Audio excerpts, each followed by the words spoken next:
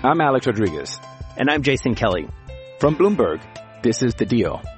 Each week, you'll hear us in conversation with business icons. This show will explore deal-making across sports, media, and entertainment. That is a harsh lesson in business. Sports is not as simple as bringing a bunch of big names together. I didn't want to do another stomp you out speech. It opened up so many more doors. The show is called The Deal. Listen to The Deal. Listen to The Deal on Spotify.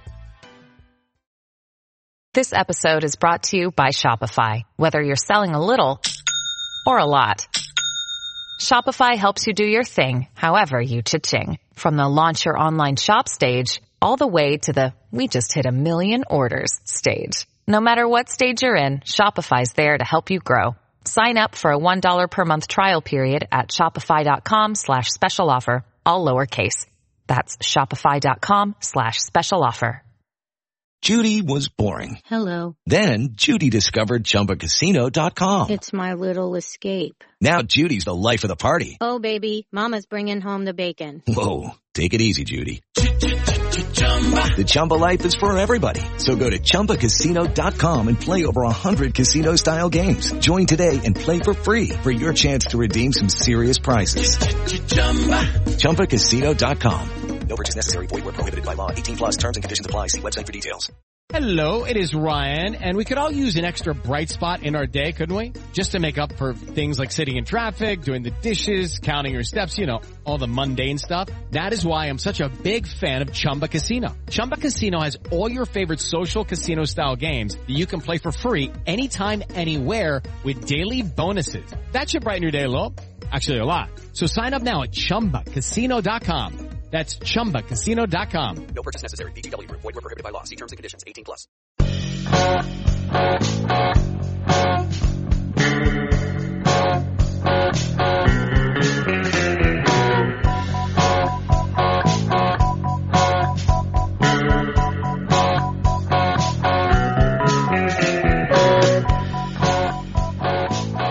Hey everybody, and welcome back to From Complex to Queens, the Mason Nephews Monthly podcast. I am Steve Saipa, and I'm joined this week by Lucas Vlahos and Thomas Henderson. How are you guys doing this week? All right. I'm doing well. How are you? Doing good. So let's start with some promote, extend, trade. And this one's a little... this one goes in a couple of directions here, but... good. On today's date in 1941... Operation Barbarossa began, and Operation Barbarossa, of course, was Hitler's invasion of the Soviet Union. And Hitler fell victim to one of the classic blunders, never get involved in a land war in Asia. Yep. Now, a slightly less well-known classic blunder is to never go in against a Sicilian when death is on the line. Oh, for fuck's sake. So, of these three Sicilians, who would you put them in order of who do you want to have your back in a fight where death is on the line? So we have Archimedes, who I did not know was Sicilian, but he is indeed Sicilian. We have Steve Buscemi, and we have Andrew Cuomo. Shit. Well, it has to be Archimedes. I don't know, Steve Buscemi's a pretty cool dude. That's fair. I think everyone here is getting rid of Cuomo, trading him right out the door. Yes, he definitely was like a wannabe tough guy cuisine in his youth, and, you know, that's not not anything reality of what he actually is. Cuomo's definitely the kind of guy to say gabagool, so I don't know if that moves the needle at all. Then again, Archimedes had like most people when they think of Archimedes are just going to think of the whole buoyancy thing. Oh, I got in a bathtub and displaced water, and then I had a eureka moment about why some things float. But the dude also invented a heat ray based on mirrors and the sun. He also, I did not know, he also had another siege weapon, the Claw of Archimedes. Yep. Basically just a whole bunch of crazy-ass old-school devices to defend Syracuse from early Roman ships. Though very much like Tesla's death ray, they probably didn't actually work, but that's not important. It's a thought that counts, really. Yeah, I think you're right, Thomas. Archimedes got to be the extend. Yeah, I feel like he's the slam dunk extend. Mm-hmm. Steve Buscemi, though, was a firefighter, went to ACT, came back after 9/11 to serve as a firefighter without making a huge PR stunt out of it. Seems like a pretty cool dude in general. Oh, he's getting promoted. Yeah, I'm about to get canceled because he's probably done something awful that I just don't know about, so. Yeah, for the record, I do not know if he has done anything either. Steve Buscemi canceled. I hope nothing comes up. Yeah, right. Nothing has come up for Steve Buscemi being canceled. All right, well, that's good. So yeah, definitely Archimedes. We'll keep Buscemi and get rid of Cuomo. Yep. What are we doing with Chris? Oh, who cares? Give the whole family the boot. Give the whole family the claw of Archimedes. There you go. That's what we really need. All right. Head over to Taiwan now, and we'll have some CPBL updates. The Uni Lions went 2-5 this week, and that brings them to 19-26 on the season. So, still not that very good. Good. Good team for us Met fans to root for. Yes. Yeah. It's nothing like home. Mm-hmm. Yeah. Chi Su, who has been hitter of the week a few times now, he is again the hitter of the week this week. He went 10 for 17 with 4 home runs, 9 RBI, 3 walks, and 4 strikeouts. So that'll work. And that brings him to 18 homers for the year. And he actually has a pretty good shot of breaking the league record, which is 39. So he is about halfway there. And there are still a few more months of the year to go, of the season to go. So here's the real question in terms of Mets relevancy, right? How much longer is there in their season? So they played going until October. Games. All right, so they played 45 games. They probably play something like 120 or so. Yeah. So they'll be middling for another 35, maybe 40 games roughly.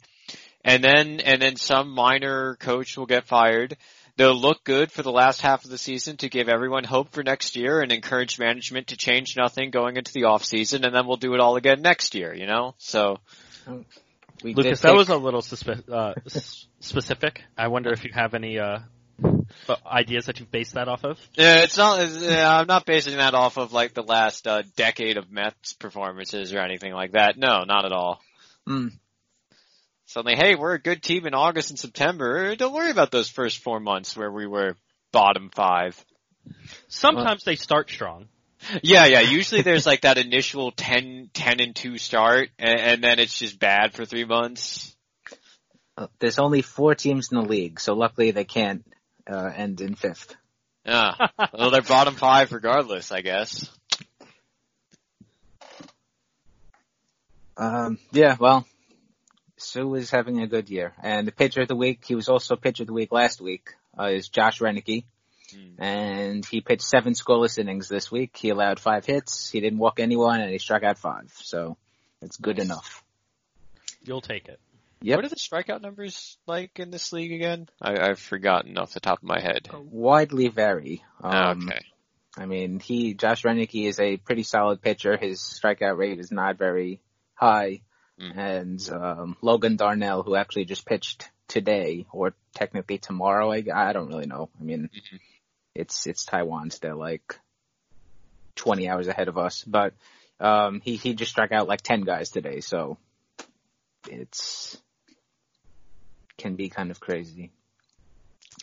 Over to South Korea now. The LG Twins, they went 4-2, and they are 25-15 for the year. And the hitter of the week is Ji-hwan Oh, and he went 11 for 23 with 2 doubles, 6 RBI, 2 walks, 4 strikeouts, a hit by pitch, and a stolen base. Nice. And Oh is the Twins' starting shortstop. He is considered one of, if not the best, defensive shortstops in the KBO. He was drafted in 2009, and he became their full-time starter in 2010. And he's been a solid contributor ever since. He makes a lot of errors, but that's about the only thing that he does poor defensively because he has a lot of range, he has a real strong arm, and all the advanced metrics, that value more than just kind of boneheaded errors, they like him. So could call him the anti-Jeter. Yeah. Yeah, literally. Yeah. Jeter is a little bit more of a offensive guy than O is. He's, O isn't exactly a glove-only player, but, his best days with the bat are a few years ago now, and he's more of just kind of like a solid like table setter rather than a guy that can carry the team or anything like that. Well, Jeter was a bat-first shortstop, so, Yeah. Jeter was the second best shortstop on his own team. Yeah, that is very true. The craziest thing to me about this is the drafted in 2009, starting in 2010 thing. Like, that's funny. Oh, yeah. Yeah, that's always fun. There's real, in Japan, which we'll get to in a little bit, but in Japan they do let guys maturate a little bit in the minors. They do have two kind of organized minor leagues, but yeah, Korea and Taiwan, it's really, you just get thrown into the fire. Either you're good enough in high school to just go directly, or you go to college, and then when you're done with college, then you go. But that's about it. So different from, it's basically like the other American sports. Yeah, it's basically basketball and football, where the colleges are the kind of feeders. Does the hockey have minor leagues? Yes. They do, yeah. They do? Okay. I've been trying to get into hockey for a couple of years with no success. With hockey, it's kind of like some guys are good enough, like the top tier of the draft are good enough to just skip the minors, but like a lot of people still go to the minors for a bit. It's not the length of you're in for baseball with the minors though. You're not in the minors for like fucking 5 years. Do they have like one minor league team or multiple teams? So there's one minor league team that each NHL team has a direct link with, and then there's the ECHL. That's the AHL, the American Hockey League. And then the ECHL is like a different one, and it's sometimes there'll be multiple teams that have agreements with one team, and like sometimes like you'll kind of send your players down there, and like it's weird in hockey though because you'll sign a minor league deal and they won't necessarily be a part of the major organization. So like the minor league teams could sign their own players and they have their own GMs, but like the NHL team could just sign them from the minor league team, if that makes sense. That's interesting. So it's almost like a mix between the G League and basketball. Yeah, and that's baseball's minor league. Yeah, it's like somewhere in between the two. The G League is a good way to put it, where like your local G League team doesn't necessarily is responsible for every G League, like is responsible for all the people who are going to the NBA. Some are just G League players. Okay. So hockey's interesting that way. Yeah, sounds. Pitcher of the week is a right-handed pitcher by the name of Chan-Gu Lim, and he allowed 1 run over 6 innings. He scattered 5 hits, he walked 2, and he struck out 8. And Lim was drafted in 2011, right out of high school. He was the second player picked overall, and he immediately made his debut. And he had a pretty solid rookie year. 4.46 ERA in 82.2 innings. The problem was though was a lot of walks. He walked 61 guys and he struck out 62. So at least the scale's slightly tipped in the right direction, but not much. It's crazy to think about high school pitchers going straight to a professional league. Yeah. Even the good ones could barely get it over the plate half the time. Yep, yeah, well, exactly, right. He's a perfect example. He's a swingman and long reliever for the first couple of years that he was with them. And then at the end of the 2013 season, he started his military service. And he also tore his UCL and got Tommy John. And we were talking about this a couple of weeks ago about the possibility that guys kind of game the system to kill 2 birds with 1 stone. And, it's not like you can intentionally shred your UCL or anything, but it does kind of seem coincidental here that right after he started his military service, then he tore it and had to get Tommy John. So, When I'm not an expert on the Tommy John recovery, and I know you're in a cast for a little bit, but I I imagine you can do like normal people things after a couple, like you're not going to pitch for 18 months, but you could do normal-ish things after a couple months, right? Yeah, I would assume. I mean, throwing is an ergonomically unnatural thing, but right. doing normal stuff that is ergonomically good should be possible. One of my friends had it, and he said right at like the time like immediately after when you're like had the surgery on your arm, and I don't remember if he had another surgery alongside of it, but he was like, it was a disaster. Like, it's so terrible. like the month or so after is like the worst. And he was like, after that, you're kind of like back being able to do normal things, but your arm is still kind of messed up a little bit. Like you're not there 100%, but you could like be a normal person in society. Like, right. Like you don't have full range of your arm and full strength over it, obviously, but like it doesn't take a year for you to have like a functioning arm again. It's just takes you a year and a half to get back to pitching at a professional level. Exactly. Oh. Well, he came back in 2016, and obviously there's a lot of rust. He had to work through it because the team kind of needed him. They had some veterans leave via free agency, so he was just kind of thrown to the fire there, and he's chugged along since then. Last couple of years, he's had ERAs around 5, which is not great, but also in the context of the KBO, it's, closer to equivalent of an ERA, between 4 and 5 here in the U.S. in Major League Baseball. Early in his career before the injuries, he was able to sit kind of low to mid-90s, but now he's more of a high 80s guy. And then he pairs it with, a change-up, a big curveball. Neither one of them, they're not really particularly good pitches. They're kind of fringy and, not a great fastball. And your secondaries are just kind of, that'll give you high ERAs. Mm. And finally now, we're going to move over to Japan because the NPB season is finally started. And like we did with the CPBL and the KBO, we're going to be adopting the most Mets-like team. I don't know why we're doing that. We should really be picking the best team just in general so we could have some sports happiness, but we are, I don't know, we just like suffering. But in Japan, the most Mets-like team would be the Occult Swallows.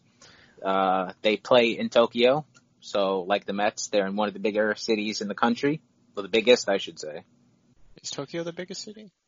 I don't actually know. Okay. Tokyo has like a 26 million. Oh, really? Wow, I didn't know Tokyo was that big. Yeah, I didn't realize it was that big either. It is kind of like Los Angeles, though, where it's like a giant megalopolis. Oh, so it's just like really poorly planned, sprawling metropolis? Great.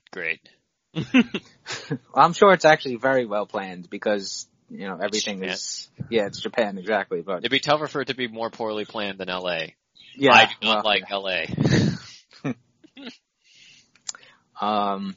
Like the Mets, the Swallows are overshadowed by another team that plays in Tokyo, the Yomiuri Giants, who are older and have a lot more success. That's tough.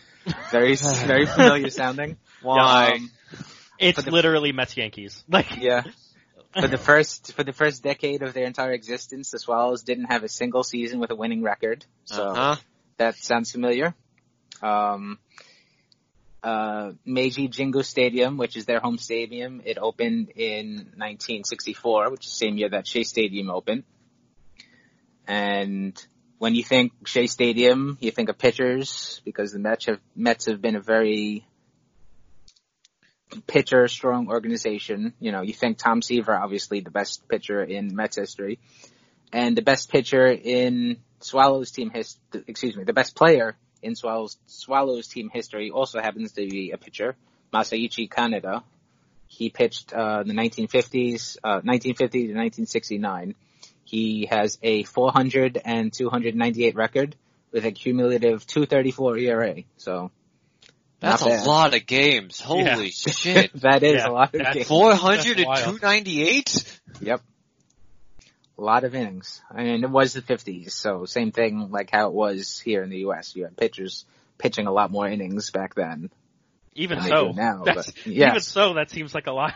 Like, wait a sec. Cy Young, Fangraphs. How many decisions does Cy Young have?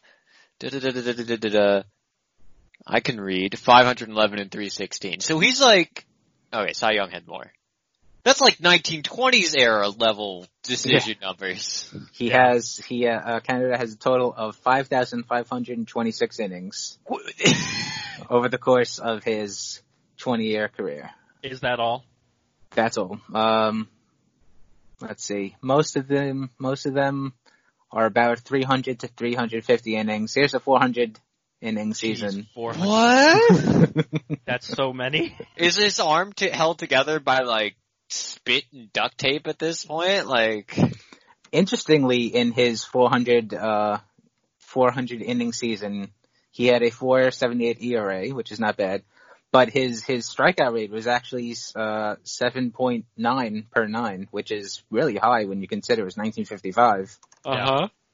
And Japanese players are more prone to not want to strike out because it's not culturally good to do so. But how many innings did you say it was for his career? 5,000. Let me get back up here. 5,526. He would be fourth in Major League history. Zion has 7,000. I know. Someone named Pud Galvin has 6,000. Ah, good old Pud Galvin. Pud Galvin. He was almost 500 for his career. 364 and 310. With a robust K9 of 2.71. Nice. So yeah, that's all I wanted to look at. I wanted to see, because I felt like it was high. And yeah, he would be one of the most used pitchers in Major League history, so. Yeah, jeez, that's not nuts. bad. Well, so Swallows that went 1-1 this week. The season started on Friday, so they only played 2 games. Did they win on opening day? No, they did not. They lost to the Chunichi Dragons on opening night. Yeah, exactly. That's what I was aiming at. So the hitter of the week is an infielder by the name of Tetsuo Yamada. He went 3 for 8 with 2 homers, 2 RBIs, 2 walks, and a stolen base. He's real good. He is basically, he is the Mike Trout of Japan. He is an unbelievably good offensive player.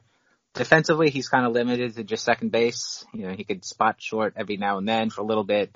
But when you could hit like he can, defense doesn't really matter. And he's not bad at second base, right? From what I understand. Yeah, no, he's a fine second baseman.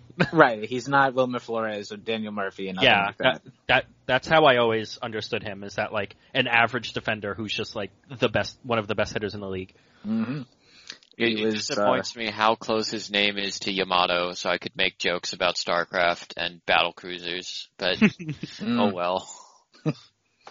He was Yakult's first round draft in 2011. He came right out of high school. He was in their minor league system for a couple of years, up and down, but he really broke out in 2014. He hit .324, .403, .539 with 29 homers and 15 stolen bases. And that was really just the beginning. That was like the low water mark. In 2015, he won the Central League MVP award. He hit .329, .416, .610 with 38 homers and 34 stolen bases, becoming the youngest player to ever have a 30-30 season in Japan. He was 21 years old. Jeez. And he was the that's nuts. First player since Kaz Matsui to have a 30-30 season, period. And following year, he hit 26 homers and 30 stolen bases, so he almost did it again the very next year. He had kind of a down year in 2017 because he was hurt. But then in 2018, he had a 30-30 season, and last year he had a 30-30 season. And 3 of those 30-30 years, he had a batting average way over 300. And the one that he didn't, he still had a very solid 271 average. So dude is basically, for the last 5 years, has been a guarantee almost to hit 300 with 30 homers and 30 stolen bases. So I thought I was about to say that Mike Trout didn't have a good age 21 season. No, it was his age 20 season that was bad. You want to hear Mike Trout's age 21-year-old season? Sure. 326, 399, 564, 30 homers, 49 steals, 10 WAR. Not bad. Only 10? Only 10. 10.1. Get good. So this guy literally is Mike Trout, but in Japan. Yes. Yeah. I mean, the Trout is more valuable, obviously, because of the center field defense. Right. Positive center field as opposed to just kind of okay second base defense. But and I mean center field, it's more valuable no matter how you slice it. And there's talk that he might be posted next year, or he's going to exercise his international free agency option the year after. So there's a pretty good chance that he comes to the U.S. I would imagine. He'll be either 28 or 29, depending on which way he comes. So that's, still a bit left in the tank for players nowadays. Physically and statistically, though, he does kind of remind me a little bit of Kaz Matsui. And obviously, Kaz Matsui didn't have a particularly great MLB career. It wasn't bad. He didn't live up to the hype machine, but it wasn't terrible. So it'll be interesting to see if, Yamada is able to kind of break that cloud hanging over him there. And then pitcher of the week is Yasuhiro Ogawa, and he threw 6 innings and allowed 2 runs on 6 hits, no walks, and 6 strikeouts. And Ogawa is the ace of the Swallows. I use that term kind of lightly because he's not that bad. He's not bad, but he's not like that great either. He's the number 1 starter, I guess, is the better term than an ace. He's an ace by default. Yeah. He's been with them since 2012. He was the Central League Rookie of the Year in 2013. He posted a 2.93 ERA that year in 78 innings with 155 hits, 45 walks, and 135 strikeouts. And in the 7 years that he's been with them, he has a cumulative 3.54 ERA in a little bit over 1,000 innings. So it's a dependable pitcher, but, Game 7 of the World Series on the line, are you going to be satisfied? I don't know. Yeah. The stuff is kind of pedestrian. He has a high 80s fastball, tops out around 92, 93, and then a couple of solid secondary pitches, a cutter, slider, forkball, changeup. But what makes him effective and interesting are his mechanics. And basically during college, I'm not sure if he was looking for this specifically or someone gave it to him as a recommendation or whatever, but he got a copy of Nolan Ryan's book, Nolan Ryan's Pitching Bible.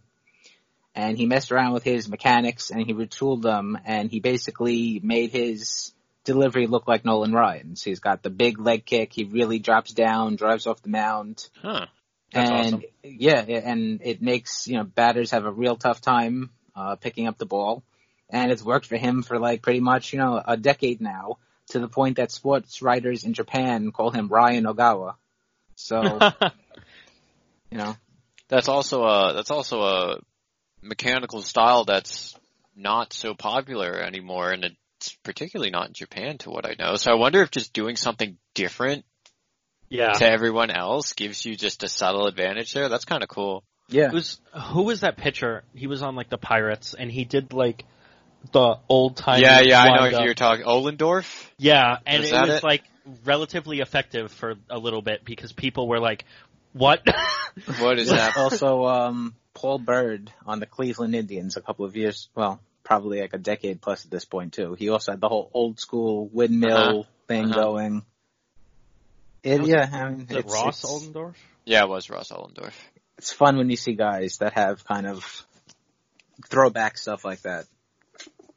And maybe it's not the most efficient way to do things, but there's obvious advantages to it. Wonder why you don't see guys doing stuff like that, more often, especially the kind of guys that are scuffling. Yeah. Drop and drive is part of what makes DeGrom so effective is he gets that huge extension. So I wonder if this kind of Nolan Ryan, Tom Seaver had a similar kind of get really low and drive off the rubber kind of style. I wonder if that helps in that regard for this guy, or if it's still just a deception thing. The fastball isn't particularly great, so it must be the deception, but still, it works. Whatever works. Yeah, hard to argue. Hey, it's Kaylee Cuoco for Priceline. Ready to go to your happy place for a happy price? Well, why didn't you say so? Just download the Priceline app right now and save up to 60% on hotels. So whether it's Cousin Kevin's Kazoo Concert in Kansas City, go Kevin, or Becky's Bachelorette Bash in Bermuda, you never have to miss a trip ever again. So download the Priceline app today. Your savings are waiting. Go to your happy place for a happy price. Go to your happy price, Priceline. I'm Alex Rodriguez. And I'm Jason Kelly. From Bloomberg, this is The Deal. Each week, you'll hear us in conversation with business icons. This show will explore deal-making across sports, media, and entertainment. That is a harsh lesson in business. Sports is not as simple as bringing a bunch of big names together. I didn't want to do another stomp you out speech. It opened up so many more doors. The show is called The Deal. Listen to The Deal. Listen to The Deal on Spotify. All right. So when the season in Taiwan started and when the season in Korea started, we went into a little detail about the history of those leagues and people and stuff like that. So this week we're going to do the same with the NPB and the history of baseball in Japan. And outside of the U.S., I think, and maybe, probably, I guess, Cuba, I think no other country has really embraced baseball with as much gusto as Japan has. It was introduced to the country in the late 1860s or early 1870s.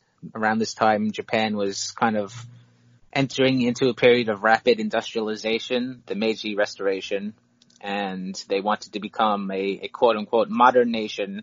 So Emperor Meiji ordered all aspects of Japanese society should become modernized, and that was facilitated by getting bureaucrats and technocrats from the United States and Europe to come to the country and teach Japanese people how to reform and to send Japanese people abroad to learn as well. So one of the many experts that went to Japan was an English teacher by the name of Horace Wilson, and he is widely credited as the father of baseball in Japan. He's actually he's in the Japanese Baseball Hall of Fame. He was an English teacher at Kaisei Academy in Tokyo, and he introduced baseball to his students as just kind of a way to get them to, exercise and loosen up a bit. And baseball is popular with other U.S. expats and nationals that were teaching there. So it kind of caught on with the Japanese people that were exposed to it. And it really captured the soul of Japan in 1896 when a team from Ichiko High School in Tokyo, they beat the team from the Yokohama Country and Athletic Club. And the reason why that was such a big deal is because the high school team, obviously, they were local high school kids. And the country club was made of mostly foreigners. So the locals beat the foreigners at their own game. And it's important to look at that in the context of the times. Japan was concerned with proving themselves to the rest of the world that they were a modern nation. With a lot of the more conservative aspects of their society saying that the Japanese were not just equivalent, but were superior. And beating the Americans at their own game, that was like a feather in their cap, So from like the 20th century on, baseball became real big in high school and college. Waseda University and Keio University, two very large colleges there. The games were, the intensity of those games was like Florida State and Miami or Army, Navy, like that kind of really big, dedicated following and intense games. Koshien, the high school baseball tournament that started around the time too. That's still a very major thing in Japan. And in some places it's even more popular than organized baseball because it's all amateur young players. So it's very like romanticized. And the first professional league started in 1920, but it folded pretty quickly. And then a second attempt at a professional league started in 1934, and this one was a lot more successful. And one of the major reasons why was because in 1934, the MLB organized a barnstorming tour of Japan, and some of the biggest stars of the day went over. Babe Ruth, Lou Gehrig, Charlie Gehringer, Jimmy Fox, Lefty Gomez, Lefty O'Doul, Connie Mack. They're all actually AL guys because the NL banned its players from going for whatever reason. But yeah, those are like the biggest stars of baseball, really, of the day. Mo Berg was also there, but he was spying, taking pictures and taping Japanese military installations for the OSS. So he's not a star, but a fun case anyway. And the Americans won all the 18 games that they played. They outscored the Japanese 181 runs to 36. Whoa. Yikes. But the tour, the event, it was just very profitable. Organizers saw that a professional league was possible. So that's when the predecessor to the NPB began, and right after that, 34 Barnstorming Ring Tour. The Japanese team, which had 11 future members of their Hall of Fame, they basically stayed together, and they became the Yomiuri Giants. Well, that's not fair. No, it isn't. I told you it's like Mets Yankees. Yep. By far, the most impressive of all those players on that team was an 18-year-old right-handed pitcher named Eiji Sawamura, and he struck out Babe Ruth, Lou Gehrig, and Jimmy Fox consecutively. So that is pretty good. Pretty good. Not bad. So obviously World War II had a major impact on Japan. And the Japanese Baseball League that had been founded, it kind of struggled along for the next couple of years. It finally disbanded in 1949, and then it reformed in 1950 as Nippon Professional Baseball, the modern-day NPB. So the NPB is divided into two leagues. There's the Central League and the Pacific League. And the main difference is that just like here in the U.S., one league uses the DH and the other doesn't. The Central League doesn't use it, and the Pacific League does use it. There's 6 teams in each league. The Central League is currently made up of the Chunichi Dragons, the Hanshin Tigers, the Hiroshima Toyo Carp, the Yakult Swallows, the DNA Bay Stars, and the Yomiuri Giants. And the Pacific League is currently made up of the Chiba Lot Marines, the Fukuoka SoftBank Hawks, the Nippon Ham Fighters, Oryx Buffaloes, the Seibu Lions, and the Rakuten Golden Eagles. So some names to know. Pitchers first, obviously there's Eiji Sawamura, who I mentioned before. He's basically the Cy Young of Japan. He was the guy during the formative years of the sport, and he died in World War II when his boat got torpedoed.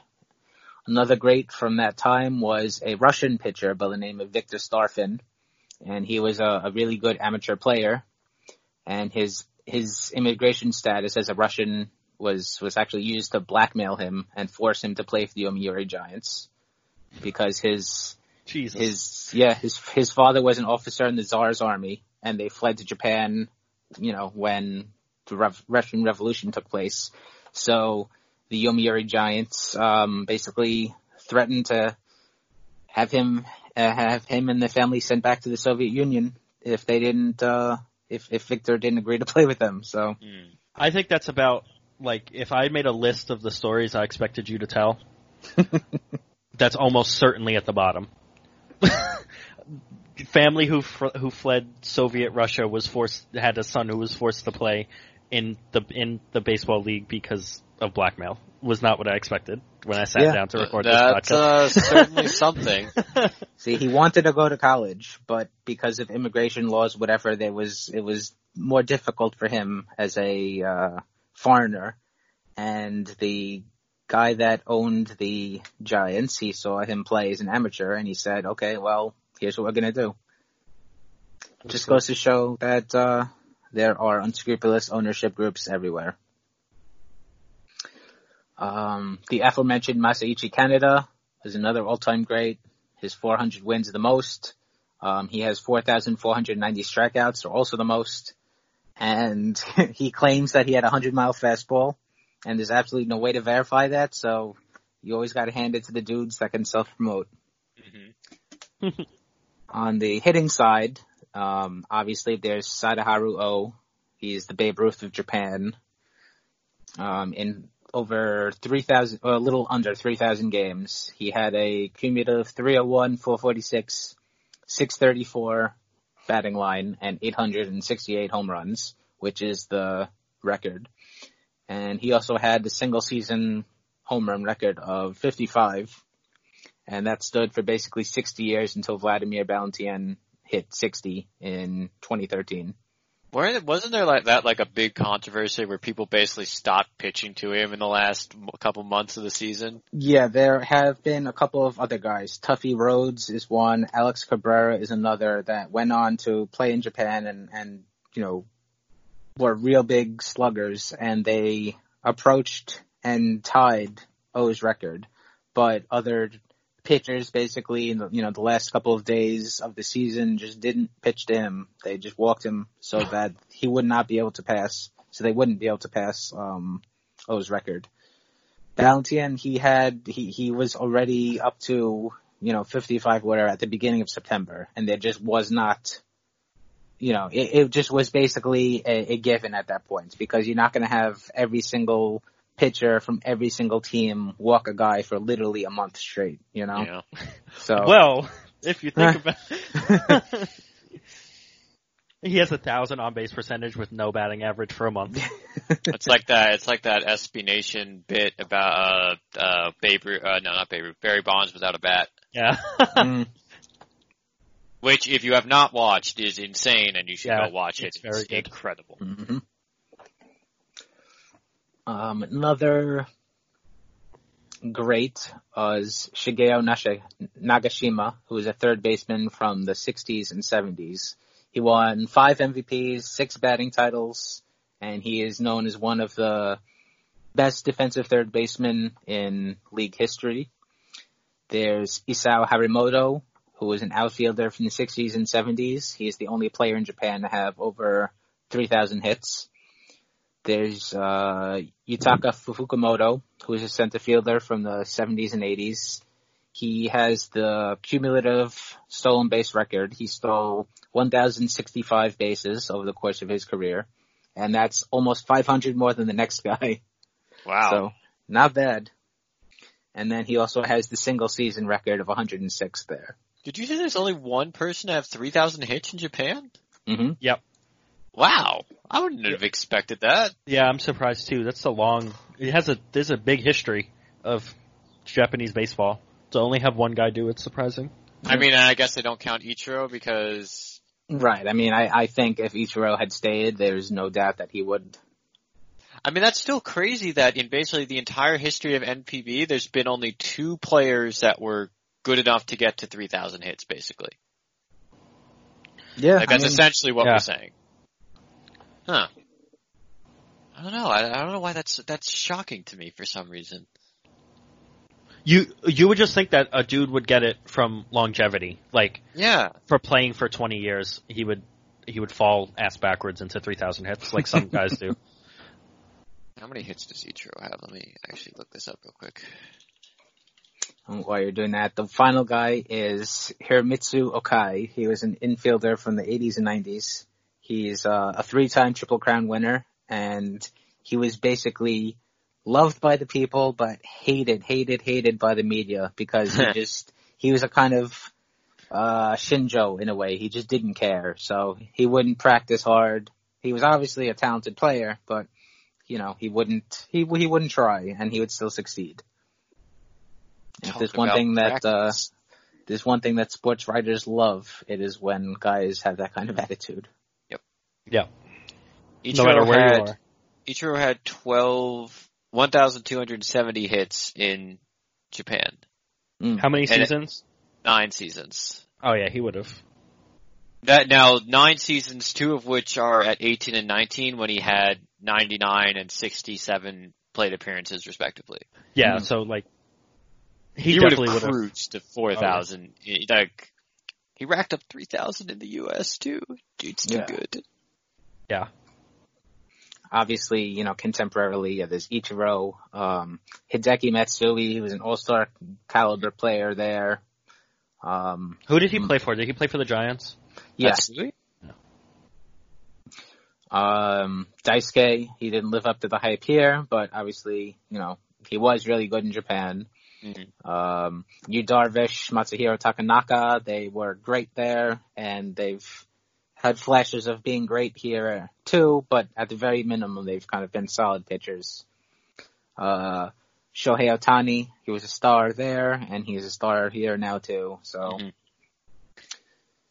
we don't really live in the days anymore where players were just kind of coming over to play in the MLB at the end of their careers, mid to late 30s, guys that have already had long careers and just wanted to give it a try. We're in the era now where guys are coming over in their peaks. So that old trope that, Japanese players just aren't good, it's kind of a thing of the past, I would hope, for most people at this point.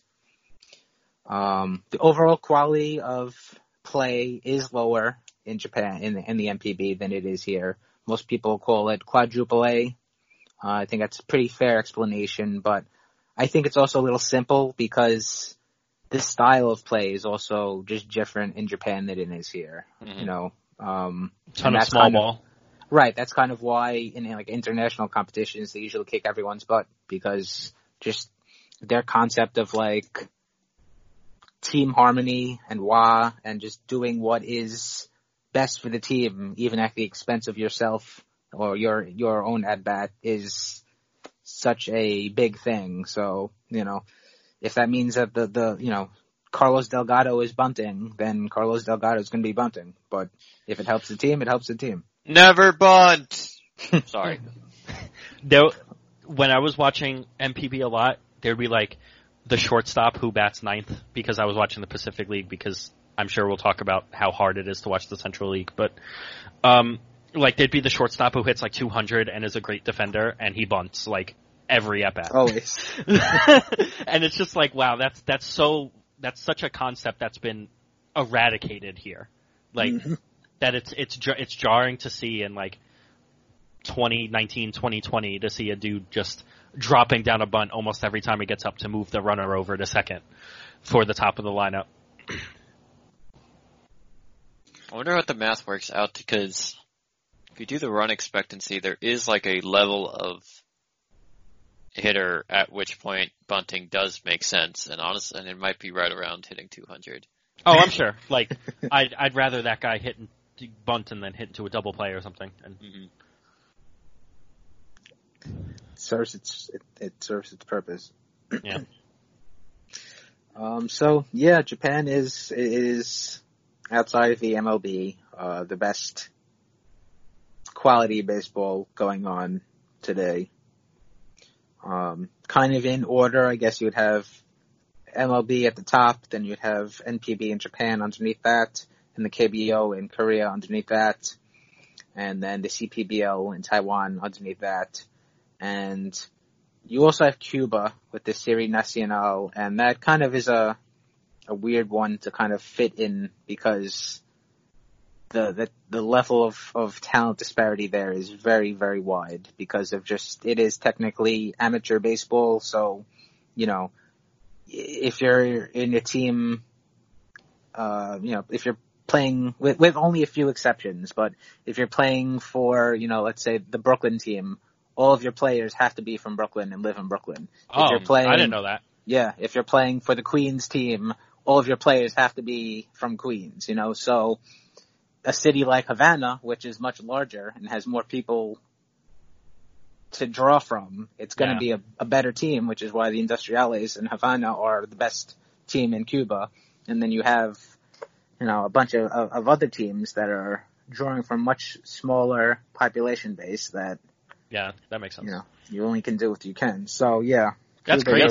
You get AAA teams basically playing against single A teams. Yeah, I mean, Cuba is a very hard to place because of that. I mean, you'll have guys, Jose Abreu's and guys that come over and the stars, Cespedes and everybody else that's come and had a pretty solid career in the major leagues. And you have guys that come and just are not good. Yeah. Rusney Castillo, that guy for the Diamondbacks, that shortstop that the Dodgers gave all that money 2 years ago. I forgot about the Dodgers one. Arruabarrena, I believe. Arruabarrena. Mm-hmm. Yeah. I feel like, Castillo, that was a kind of special case. Yeah, that's a weird one because money and... Right. I mean, maybe he could be better than he actually is. Yeah. Yeah, he's kind of getting screwed by his own financial situation. Yeah. He's getting screwed by the owners being... Well, I mean, yeah. Yeah. Objectively, like, it's not worth paying him $17 million, so of the things the owners do that I have an issue with, that's not particularly high on the list, but yeah. It's just a crappy situation to be in. Oh, we didn't mention Puig, of course. Yeah. Love me some Puig, even if he's not actually that good. And he is still a free agent technically, so he could pop up in Japan. Or look, if the Mets... If he pops up in Japan... that would be hysterical. Whatever team he's on. I feel like, though, that the season already started, so if there's... probably sailed. Yeah, but... Look, if the Mets needed another corner outfielder and just needed, like, a league average bat, I'd be all aboard the Yasiel Puig train. He just doesn't fit this roster at all. Unfortunately. It makes no sense. I love Yasiel Puig. Hear me out. Make him catch. Huh. He'd have the arm for it. He has the arm, exactly. He has a great arm. Could he frame? Is he worse than Wilson Ramos behind the plate? Oh, he might be. There's only one way to find out, and the season is going to be 50 games if we have it. So Look, if there was a free agent that was actually willing to try this, and they would be willing to, like, come into camp for a couple of days so I could make sure it wouldn't be like a Titanic-level disaster. Like, hey, come into camp for a couple of days, we're going to pitch to you a little bit, and make sure you can, catch the ball. You won't actually, like, get really hurt. Right. Let's make sure that this is somewhat viable. And if it's viable, fuck it, we'll give you $10 million to get, or prorated, whatever, to catch for 50 games. Screw it, it'll be fun. Can Cespedes catch on his ankles? I don't know. Oh, that's probably a really bad idea. Yeah. But, like I'm all for making the joke for throwing people behind the plate, but I would actually fear for his safety with how bad his legs are. I mean, I'm honestly impressed that Ramos can still catch. I mean, and I'm obviously not a professional athlete, nor am I anywhere close to the level of athlete Wilson Ramos is, but, like, I still can't. I mean, I used to catch when I played baseball, and I still can't really get into a catcher squat on my ACL knee. Like, I can't bend it, I don't know what the word is. Like, I can't bend that far back.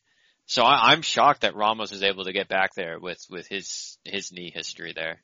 And like, he was healthy last year. It's not like he was on and off the IL. Like, he played one stint for something? Maybe. I'm gonna check how many games he played right now. Cespedes is not catching. He played 141. So he wasn't hurt. You're right. That was the most he's ever played in a season. I mean, look, Puig's an insane athlete. Yes. I'd pay money to see him catch. So should the Mets. Yeah. I feel like Nimmo would be a good sport about it. Oh, and dude, you could tell Nimmo to literally run through a brick wall. He'd, like, point to the sky, smile, and then run through it, because that's just what he does. Yeah, so that is baseball in Japan, and obviously we hope that the Swallows do well. They probably are not, though. Oh, probably not. The team, has Yamada, and that really is it. So they're basically the Angels. You could say that too. That's fair. Yeah. I mean, they're the Angels with the Mets crosstown rival situation, because, like, the Dodgers and the Angels are like a weird. Yeah, it's not really like a faux rivalry thing. Right. In terms of city rivalry, they're the Mets, but in terms of roster construction, they're the Angels. Yeah, but imagine if Mike Trout posted his ability to go international and be a free agent in 2 years. That's where they're at. So great. And also, I forgot to mention, this will load up quickly here, the roster, asides for Yamada, some of the other notable players on the Swallows. Their manager is Shingo Takatsu, who was a Mets reliever for a very quick minute. Oh, yeah. I believe he was the first Japanese player on the Mets period. I believe that he predated Shinjo. A lot of people will be happy to know that Ryota Iragashi is in the bullpen. Oh, I loved Iragashi. I mean, I'm a sucker for weird pitches. I mean, not weird pitches, but pitches that aren't super common. I love the splitter dudes. Super bad for your arm, apparently, but yeah, it messes with your elbow real bad. Yeah. Former Mets prospect Matt Koch is on their roster. KOCH, right? Yes. They traded him to the Diamondbacks for something at some point. What the hell did they trade him for? Was he in the Reed trade? He might have been. Maybe, yeah, I think so. Because Reed was in Arizona for a while. Yeah, because Reed was on the White Sox, and then, let's see, Addison Reed. Yep. Matt Koch and Miller Diaz. Yep. Yep, good call. I would not have remembered that. I remembered it because I remember people like, Matt Koch, why? Why'd they do that? And I was like, what? Come on, dude. No. Anyone who's saying that has never seen Matt Koch pitch. I know, yeah, I was surprised at people being, I was like, it's Addison Reed for free. This is like the same people complaining about trading Casey Meisner, which is like, I like Casey Meisner, but. Were you? I mean, I was complaining about that trade because I thought I still think Tyler Clippard is just not good, but that's a whole nother discussion. Yeah, I liked Meisner more than any of the people they traded. Sure, I'd still trade him for a good reliever in a contending season with no hesitation. Sure, that's fair. That was a trade where you're getting a certified major leaguer back for a guy that has just kind of been struggling in the low minors, so it's like, all right, whatever. Yeah. Don't cry over spilled Coke. Wait. Yeah. Shit. Gabriel Ynoa is also on the Swallows. What? He is? Excellent. Excellent. Well, we were talking about their ace before. Yeah, that's true. I think we found their new ace. That might be the case. Kansas City great Alcides Escobar. Screw him. Yeah. And yeah, that is their team in a nutshell. And Nori Aoki, excuse me. Oh, he was always a fun little player. Yeah, he was a very solid, complimentary dude. I do want to say Ballantine was on the Swallows when he set the record. I don't remember if you mentioned that. He was on the Swallows. He left in free agency this past winter, so we just missed. Yeah, he was there forever, like a decade or something. Yeah, I think 2010 to 2019. Yeah, something like that. So they were really like, watch these two players hit baseballs. I mean, that's also very Metsian in that instead of making your team actually good, you just bring in a sideshow to goose revenue. So to hit dingers and sell. Yeah, exactly. Last thing's Millage was on the Swallows too. Oh Christ! He had a pretty good career in Japan. He retired a couple of years ago. Yeah. Well, at this point, it's not a couple of years ago. It was a while ago now. 2014, probably closer to 2015. And he does some good work in Florida as a coach for underprivileged kids, teaching them baseball and letting them use facilities. Yeah, I didn't know that. That's cool. Mm-hmm. So remember when the Mets had like F-Mart, Gomez, and Millage? He was like, "Yeah, it's our outfield of the future." Yeah, right. How about that? Big prospects, ones. Baby. Yep. All right, well, if anyone has any questions, comments, whatever, you can send us an email at our email address from complextoqueens@gmail.com. And you can follow us on Twitter and shoot us questions there. I'm at Steve Slipa. Lucas is at Elvlahus343. And Thomas is at SaidMetsSeasonSZN. Subscribe to the podcast wherever you get your podcast from. Rate and review them. And, of course, thank you for listening. And we'll be back next week. And until then, love the Mets. Love the Mets.